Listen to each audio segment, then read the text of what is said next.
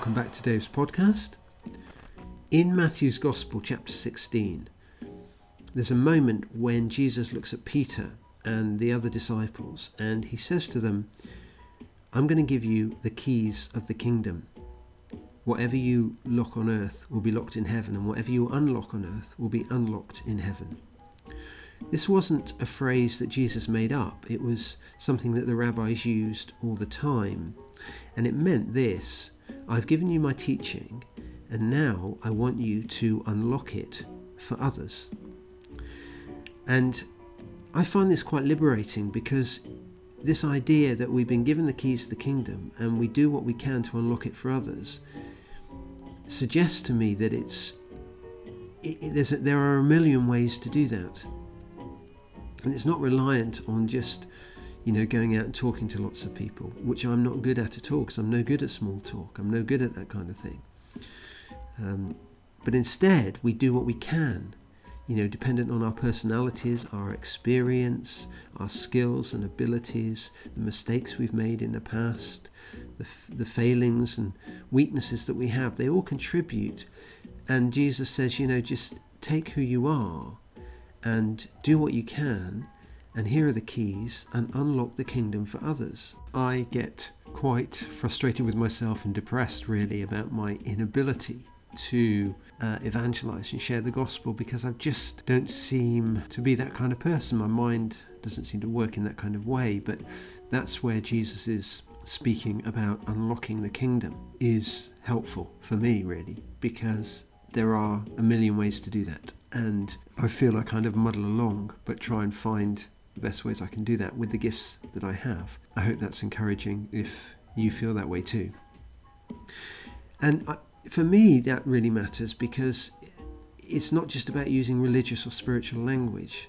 You can use anything you want, and I use, film and TV and comedy and news stories and all that kind of thing. When I was thinking about this, I came up with the parable. There's a link to it below on this page, which is called One Man and His Workforce.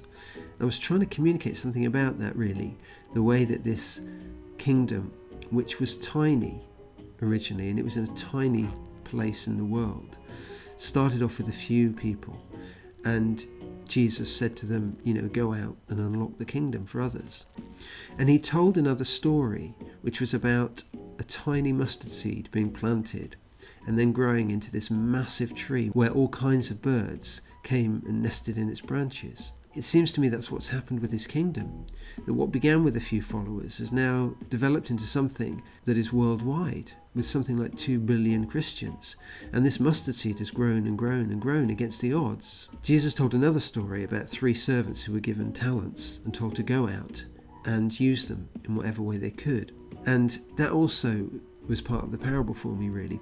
When Jesus used this phrase about the keys of the kingdom, he added something else to it.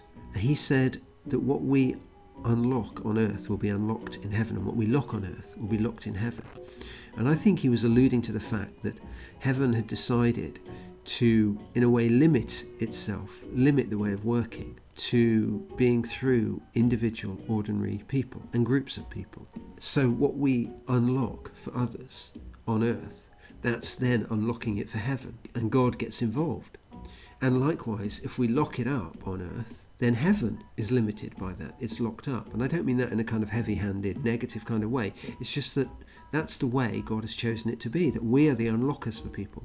We are the ones who can take the keys and use whatever we can do to help people to connect with this kingdom of God. And as I say, it's not about words and evangelism necessarily. It's just about bringing who we are and what we can do and asking God to work through that, really. So that was Dave's podcast. Hope you enjoyed the parable. Thanks very much for listening.